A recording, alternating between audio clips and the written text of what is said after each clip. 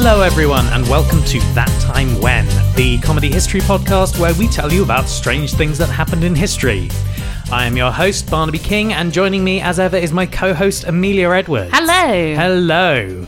So, sometimes, I don't know if you find this, but when I'm researching an episode, I'll go onto Google and I start looking up like weird historical events and things like that. Mm-hmm. And sometimes, usually on things like BuzzFeed, you get lists and it's like, some of these are good, but they're not episodes. No. They're not like full-length things. They're just little snippets. Yeah, I've got a few of those on the back burner. Yeah. Largely to do with rabbits. Oh, yes. There are some good rabbit stories. I think I know the ones you're talking about. You know the ones I'm talking about, but neither of them are in episodes. No. And there are only two of them. No, so I thought that for this week, and maybe for future episodes, I introduce a new feature of That Time When. Ooh.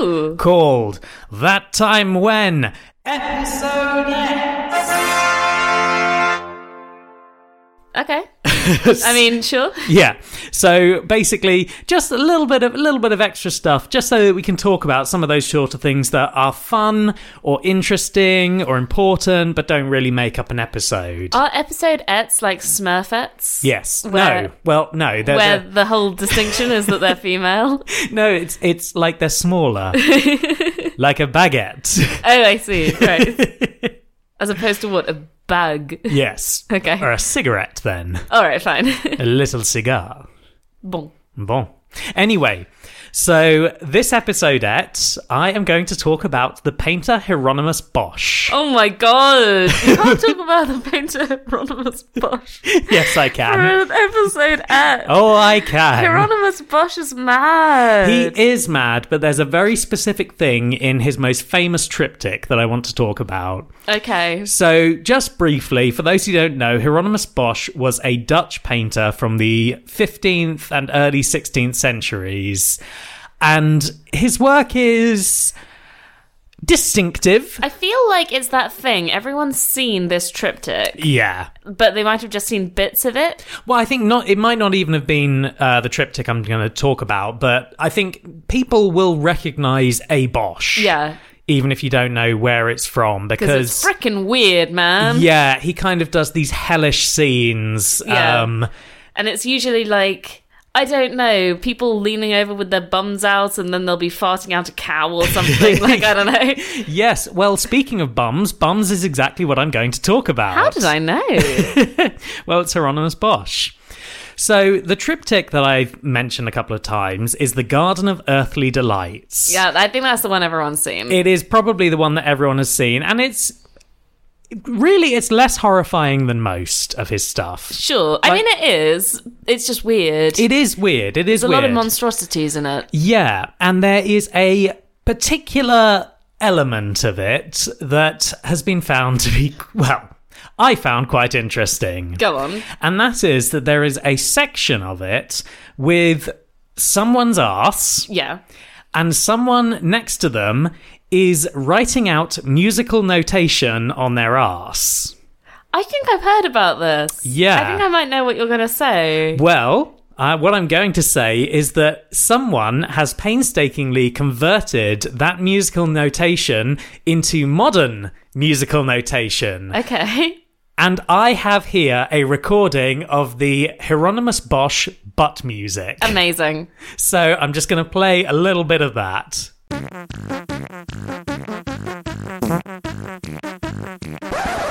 Oh, I'm terribly sorry. I don't know how that happened. That wasn't the right music at all. That's definitely not the right music. We've heard that before. Here's the actual butt music.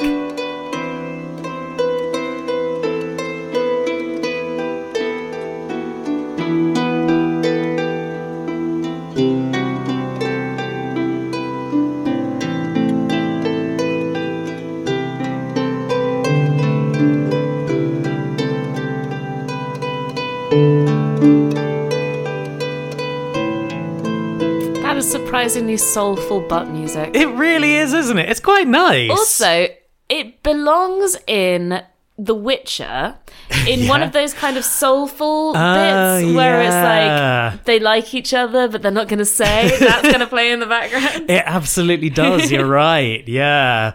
Well, I found that just kind of funny. That is hilarious. And I wanted to include it here. And importantly, it seems to have passed the Lombardi test for music. Because Lombardi, our rabbit, is currently at my feet and he was washing himself during that performance. Very good. So it's still not on the level of the Toreador song, though. Oh, no. So people might think it's weird that we're referring to our rabbit here, but... he is a music aficionado. He is, and it turns out most rabbits are, because of their very sensitive hearing, they have an ear for music, and... It's their hearing is so good that if you have the same piece sung by two different singers, to them it will sound like two completely different songs because of all the like subtle differences between them. But yeah, he has songs that he likes, or he has performers of doing songs that he likes, and he has ones that he does not. He does. He once threw himself off the top of his hutch so that he could run away from... That was Dido, wasn't it? It was Dido. Yeah, he does not like Dido, but No. he is a fan of the Toreador song from Carmen. He likes Daft Punk as well. He does. There's a song by Perfect Circle that he likes, but anyway. He likes the version of the Nutcracker that they've got on Netflix. Yep. And apparently he likes the Hieronymus Bosch butt music. Well, he does have a thick ass. As our friends often say. Yes, we do have a friend who says our rabbit is dummy thick. But anyway, that was our episodette. So now we're going to go into the main part of my episode, and we are going to jump forward several hundred years, and we are going to go to the early 20th century. Ooh. And I'm going to talk about some boats. I like Yay! a boat. What type of boats? Well, these are some passenger liners, Okay. although they don't always stay passenger liners, because this story is going to go into the First World War. Oh, tight. So, the first ship I'm going to talk about, and the main one really, is the SMS Cap Trafalgar, which was a German ocean passenger liner named after Cape Trafalgar. Oh, okay. It was launched in 1913, and it was a three-funnelled vessel. It was 613 feet long, or 187 metres, and had a 72-foot, 22-metre beam. In terms of weight, she measured 18,710 GRT, which is gross registered tonnage. So, a pretty hefty boat. Okay, I'm going to be honest. I don't know enough about boats to be like, yes, I know exactly what you're talking about. Once you start to get up to those measurements on anything, Yeah. I just kind of nod along. I'm like, yes. These are some big boats. Is this like Titanic level? Yeah, she could Okay. carry nearly 1,600 passengers. Ooh, okay. Yeah, and she was sailing around South America. In fact, she was the largest commercial ship in South American waters at the time. Wow. And she was a German ship. Yes. Okay. She had her maiden voyage on the 10th of April 1914 and went from Hamburg to the South American ports in Brazil, Argentina, and Uruguay. Okay. She was not only the largest vessel, but she was also probably the most luxurious. Ooh. Her upper decks included a swimming pool and a cafe situated inside a greenhouse. What? She had That's so cute. Yep. She had first-class halls and stairwells, which were full of... I mean, all I could find, I couldn't get a picture or anything, but everything just described it as beautiful gold filigree. Oh, God, that sounds tacky. I mean, it does, yeah. But her staterooms were apparently furnished in the highest fashion of the time. Oh, wonderful. So, God, do you remember that Titanic museum we went to that one time? I remember the Shipwreck Museum. It was the one in Cornwall, and it had a whole room on Titanic. Oh, yes, it did, yeah. And it was drab, man. Yeah. It no. just wasn't... I don't think the museum we went to had any money. I think it was like a very local museum. This is true. But this is what I'm imagining as the furniture of the times is like covered in dust. Well, I think this was very new. It was, very fancy. Nice. So I imagine it looked like impressive, but I do agree it sounds tacky as hell. Okay, but I am imagining... What is this? The HMS Cap Trafalgar? SMS Cap The Trafalgar. SMS Cap Trafalgar. the Cap Trafalgar was called the Ship of Dreams, and it was. It really was. But for me, it was a slave ship. I mean, probably not, because, as I've already alluded to, a very important thing happened the year that it was first launched. It had its maiden voyage. That being the outbreak of World War. Okay, but it's not in the right place for a world war if it's in South America, is it? No, it is. Okay. Because the Atlantic Ocean in general was a contested area. Oh. So naval fleets, it was important, like South America was kind of involved in that regard. Okay. Especially because it was believed that there were many German ports around there that they would use to basically repair and send ships out. So the British would patrol it. It was this whole thing. Okay. But obviously, what couldn't happen with the Cap Trafalgar was it couldn't be a luxury passenger liner. While it was doing World War One stuff. Well, while it was in in the dangerous waters. Oh, yeah, good point. So it was briefly laid up, and the German military took control of it. Oh, no. This wasn't uncommon, not just in Germany, but in pretty much every country. A lot of these very big passenger liners would receive refits to turn them into military vessels. Yeah, well, I knew about the Queen Mary. Is it the Queen Mary Yeah. that the UK had? Yeah. That used to go across a lot? The UK had quite a few, actually, which are going to appear in this. We're good at navies. I mean, yes, absolutely. So the Trafalgar met with the German gunboat SMS Eber in Montevideo on August 18th, 1914. So she hadn't even really been out that long. Like, this is April to August. It's got to really suck to be the people who've just spent so much making this luxury craft. And then they're like, okay, it's been requisitioned by the army. They're gonna tear down all that brocade. You just know it. Yep, absolutely. You're gonna have, like, I don't know, people playing water sports or in the little swimming pool thing there and messing up the place.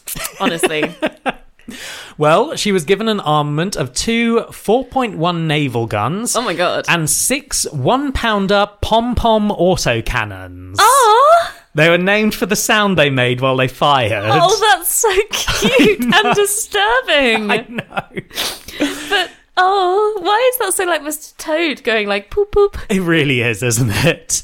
Obviously, she wouldn't carry any passengers anymore, but she was given a seasoned and experienced naval crew who knew the waters and the weapons and were basically ready to wreak havoc on enemy shipping. Great. Now, what Germany wanted at the time was to bulk up the navy, because Britain, obviously, historically, has been very much a naval power. Oh yeah, and this was like peak naval power, wasn't it? Because we're at British Empire time. Absolutely. So what Germany needed to do was to find a way to kind of get around the British Navy and move freely in the Atlantic. In order to do so, their plan was to disguise the Cap Trafalgar as a similar British ship. Okay. The tactic was to approach British ships, getting into range, and at the last minute they would raise the German flag and fire. Oh god. I love that they have to raise the German flag to do this. Yeah, because I think otherwise there are breaches of international law or something. Because you can't fly under false colours and... I mean, that makes sense, but also, isn't that just kind of funny that they're like, okay, well, we've got to do things by the book. Yeah. Raise the flag! We must obey the rules, of course. We can't have anyone saying that we were cheating. I love that you're allowed to go without flying the flag until like the last minute. It's just that you have to show it before you fire. Yeah, I think this is it's kind of, it's almost like a loophole in the rules. It's ridiculous. But I mean, it would be a good tactic, and it would also make the ship kind of difficult to trace. That's true. Because when I say like disguising, that includes like painting a completely different name on the side of the ship. Yeah. Meanwhile, the people who have, funded this boat are like rolling in their graves. I don't think they're dead yet, but they're still very upset. It had only been out for 4 months. That would have been a terrible tragedy if everyone involved with it had died. But fortunately, there were 2 ships in the British fleet that were similar enough in appearance to the Cap Trafalgar that the disguise could be pretty reliable. Okay. And these 2 ships were the RMS Coronia and its sister ship, the RMS Carmania. Okay. Now, the Caronia and the Carmania were practically identical to each other. In fact, the Lazy shipbuilders. Well, no, for a very good reason. The principal difference was in the engine type. Okay. The Caronia had been built with twin propellers and quadruple expansion engines. I don't pretend to know what that means. Okay. But the Carmania had 3 propellers, each driven by an individual steam turbine. Okay. Now, the reason for this is that this was actually an experiment Oh. to see what type of engine system was more efficient for these big ocean liners. Okay, that makes loads of sense. So they don't want any other variables. They're just like, Exactly. we just want to see what the engine does. Exactly. There were a couple of differences between them because I think the nature of the engine meant that you had to have some slight changes to them. But in pretty much all other regards, they were identical. They even had the same volume of refrigerated cargo space. Oh my God. Which was 46,280 cubic feet or 1,311 cubic meters. Great. And that was the same down to the last cubic foot or meter on both ships. Wonderful. I can't envisage sizes. They're big. Yeah, I got that. Yeah. It's like, is it the size of a blue whale? Then I can deal with that. I actually don't know. How big is a blue whale? It's pretty darn big, but I don't know if it's as big as any of these kinds of things. Probably not. I can't imagine a blue whale being over 500 feet long. Probably not. I don't know. I don't know. Literally no clue. I have no... I really want to know now. God damn it.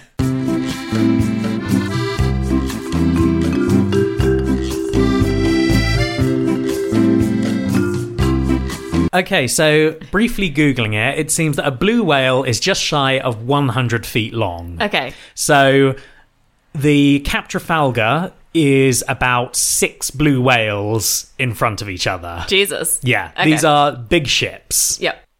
The RMS Caronia was launched in 1904 and the Carmania the year later in 1905, so they had been in service roughly a decade before the Cap Trafalgar. Okay. They were also slightly larger than the Cap Trafalgar, but not so much that it would make a difference. Whereas I said the Cap Trafalgar was 613 feet long. The Carmania, for example, was 650 feet or Okay. 198 meters in But length. you're not really going to notice that when it's bearing down No, on you. exactly. And it weighed 19,566 GRT. So a bit Good bigger. to know. A bit bigger, a bit heavier. Right. Now, these two systems... Are you fat shaming this pose? No, not at all. I think it's kind of cool. Okay. These two ships, as I said, they were sister ships, and they actually had a nickname for the pair of them. They were called the Pretty Sisters. Oh. I don't know if this was kind of ironic, or maybe they had been pretty. No, actually, it doesn't seem like it, because H.G. Wells actually journeyed on the RMS Carmania, and he wrote about it. Oh, yeah? He said, "This Carmania isn't the largest ship, nor the finest, nor is it to be the last. Greater ships are to follow, and greater still." Oh, that's harsh. I feel it's damning with faint praise really sort of thing. is. It's like, it's fine. It's It's a big ship. It'll do. There will be bigger. Yeah. All right. So I don't know, because I think that was in 1906 he said that. Okay. So I think even when it launched, it wasn't, It wasn't all that. no. And to be fair, I think it had capacity for about 1,000 more people than the Cap Trafalgar. Okay. So you've got to imagine that would mean smaller cabins, even with its increased size. Sure. But also, who cares? This is like a really big deal, surely, in 1906. Yeah, I mean, you'd think so. H.G. Wells, not impressed. H.G. Wells is like, I've written better boats than this. Yeah, probably. Yes, but is it made out of a metal that that blocks out gravity? Yeah, exactly. Why aren't I floating to the moon yet? So, since these two ships were largely identical, it was basically a coin toss as to which ship the Cap Trafalgar would be disguised as. And they eventually chose the Carmania, which was now known as the HMS Carmania, since it too had become a military vessel. Yeah. So, they painted the name on the side of the Cap Trafalgar and its disguise was complete. Great. On September the 14th, 1914, the Trafalgar was at a dock on the coast of Trinidade Island off Brazil. Mm-hmm. And it encountered its first to-be victim, another converted British liner, because there are loads of these ships out and about now. Yeah. The Trafalgar had just finished being loaded with coal, and it had left port when the British ship spotted the smoke Ooh. from the Trafalgar and moved to follow. Now, from the British ship's view, what they could see was that a ship painted in British colours had left port and was apparently fleeing from them. Right. So they thought, this is odd. Yeah. We need to investigate. And from the Trafalgar's view, we don't know. They might actually have been fleeing, and it's like, we've got stuff to do and we don't have time for this. Yeah. Or, and I think this is probably more likely, what they were doing was luring the British ship further out to sea because then they could actually attack. Yeah, that makes sense. It's basically really hard for these huge ships to attack on the coast. Yeah. So, for about an hour, the British ship followed the Trafalgar out into open sea, and both ships were radioing for assistance at the time, because at this point, it became clear that the plan for the Cap Trafalgar had gone hideously awry. Oh no! Because, by an incredible stroke of bad luck, the liner chasing them happened to be the actual HMS Carmania. Which had been sent to Trinidad Island to investigate potential German-controlled ports there. Oh no! And obviously they had seen the smokestack Yeah. and had gone to investigate. Which, And then they were like, well, this ship seems to be us. I mean, right? Like, I cannot imagine this being anything other than a really surreal moment for everyone involved. Like, if you're the British ship, you're like, that ship looks like one of ours. Yeah. Hang on. Hang on. That is this ship. What's going on? And from the perspective of the Cap Trafalgar, it's like, good, a British liner. We can, set the plan into motion. Yeah. Oh, shit. That's the ship we are pretending to be. I can't imagine. I mean, the thing is that, like, also, weird things happen at sea. Like, people see weird stuff. Yeah. So maybe there was, like, a moment when they were all sailing along being like, maybe this is just us in the future, or maybe it's a mirage. Captain, is this a giant manatee? That's always the question. Well, when these ships were a distance of 4 miles apart, they opened fire, because at this point, the entire ruse was up. Like, the Carmania knows, that's not us. Yeah. That is clearly... Excuse me, that's not my ship. I'm on my Yeah. ship. Do you think he had a moment was like, did we get on... Are we on the right ship right now? Like, did we get on the wrong boat? I'd just like to imagine the German sailors just frantically trying to paint a 2 after HMS Carmania on their ship. Well, the Carmania fired first, but they weren't quite in position and missed, allowing the Cap Trafalgar to land the first actual blow. As each side looked to gain an advantage, they got closer and closer to each other until eventually it was described as looking more like a cannon battle from the Age of Sail rather than a modern naval battle. What, like something out of Pirates of the Caribbean? Yeah, exactly. Amazing. Like, practically side by side, just blasting each other. But that's so weird, because at this point, guns could be mounted on the front, right? Oh, yeah. Like... Yeah, Yeah. absolutely. But they were also mounted on the side, and it was the better position for firing, basically. Yeah. And as they got closer, the sort of smaller arms fire, I guess you could say, could actually be used. And then, the sailors' natural instincts come in. They start swinging across with a cutlass in their teeth. I mean, they might have wanted to, because this was actually, for a battle that lasted only 2 hours, which in terms of naval battles is quite short, this was a fierce battle. Both ships ended up ablaze pretty quickly. God. So you've got to imagine that you might be swinging across just to be like, our ship's on fire, I want to get away. You end up with all the Germans swinging onto Yes. the real Carmania, all the British people swinging onto the false Carmania. Our ship's on fire, quick, board the enemy. And they just swing crossing each other. Yes. Oh dear. Ship's on fire, yo. Well, ultimately the Carmania seemed to fare worse than its foe. It took 79 shots as opposed to the Cap Trafalgar's 73. But the shots that happened did more severely damage the Trafalgar. The Trafalgar developed 380 holes compared to the Carmania's 304. Oh my god. Now, of course, this means that despite the fact that I say, the Carmania was worse off, neither of these boats were in good position. No. As I said, they were both on fire. And riddled with holes. Yeah, and it was looking like the fire might overwhelm the Carmania. But then, the Trafalgar began to list to starboard. One of the shells from the actual Carmania had hit the Trafalgar below the waterline and had destroyed a number of compartments and had started properly flooding the ship. So the crew were ordered into lifeboats, and just 10 minutes after that order was given, the Cap Trafalgar sank beneath the waves. Oh my god. Which, considering it was the newer ship, Yeah. it's pretty impressive. That is impressive. And it was bigger. No. Cap Trafalgar was slightly smaller. Oh. And it was smaller. But the Carmania was severely damaged in the fight. It was only just seaworthy enough to start heading south. Because basically they knew there were British ships around somewhere, but their radio and navigation systems had basically been destroyed in the fight. Oh, God. So they were just kind of, we really hope that we encounter a friendly ship. But what if they encounter what they think is a friendly ship, and then it turns out to be a German ship at the last minute? Oh, the painful irony. This one's decorated as the Coronia. Yes. So in terms of casualties, there were 9 casualties on the Carmania, and there were between 16 and 51 on the Cap Trafalgar. Reports vary. I've read very different things from different sources, so I don't know if we know exactly how many people died. Given that the ship sank, that's probably not too bad. It's not bad. We know that there were 270 plus crew who survived and were picked up. Okay, good. But we'll get to that a bit later, because that's not the end of the story.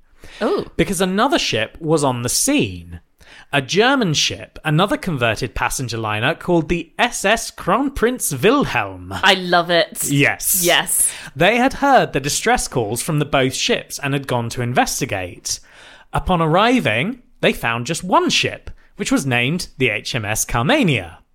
But they didn't know if this was the German Carmania or the British one. And since the Carmania's radio had been damaged, they couldn't try and verify it. Oh my god. So now they had a decision to make, because there is this ship there. Mm-hmm. It looks pretty damaged. Yeah. But they don't know if it's British or German. And they know that this distress signal has been going around and there might be more British ships on the way. Right. So the Crown Prince Wilhelm, they basically decide, this looks like a trap.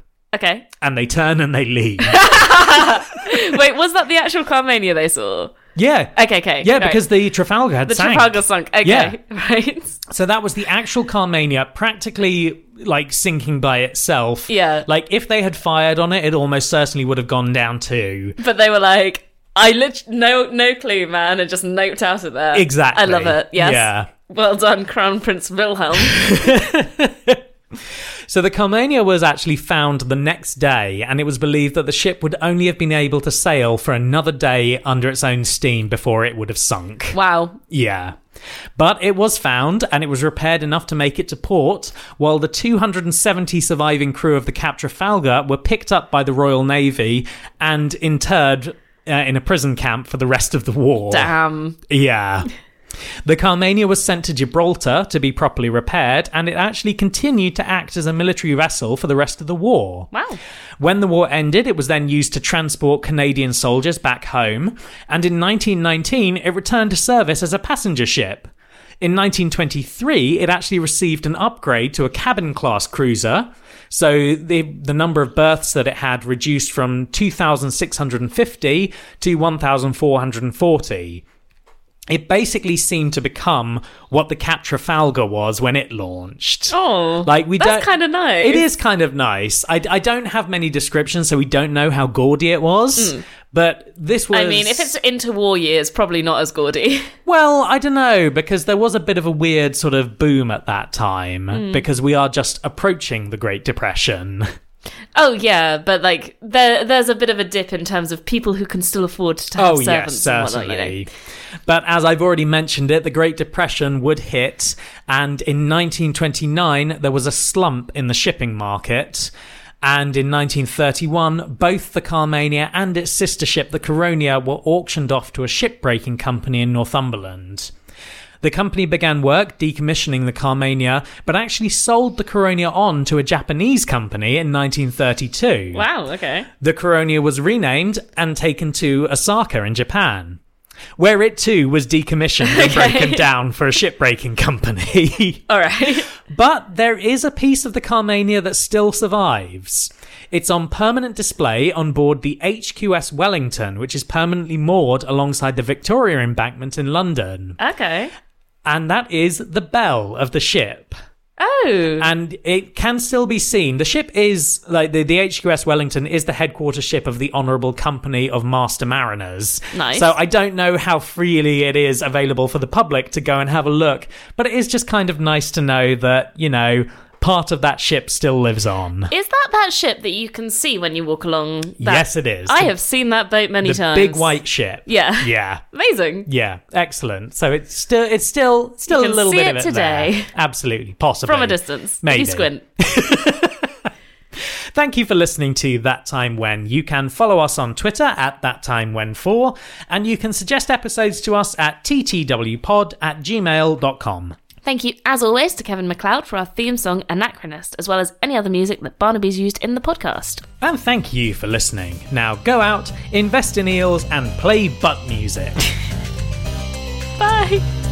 I thought it was going to be something about the boats.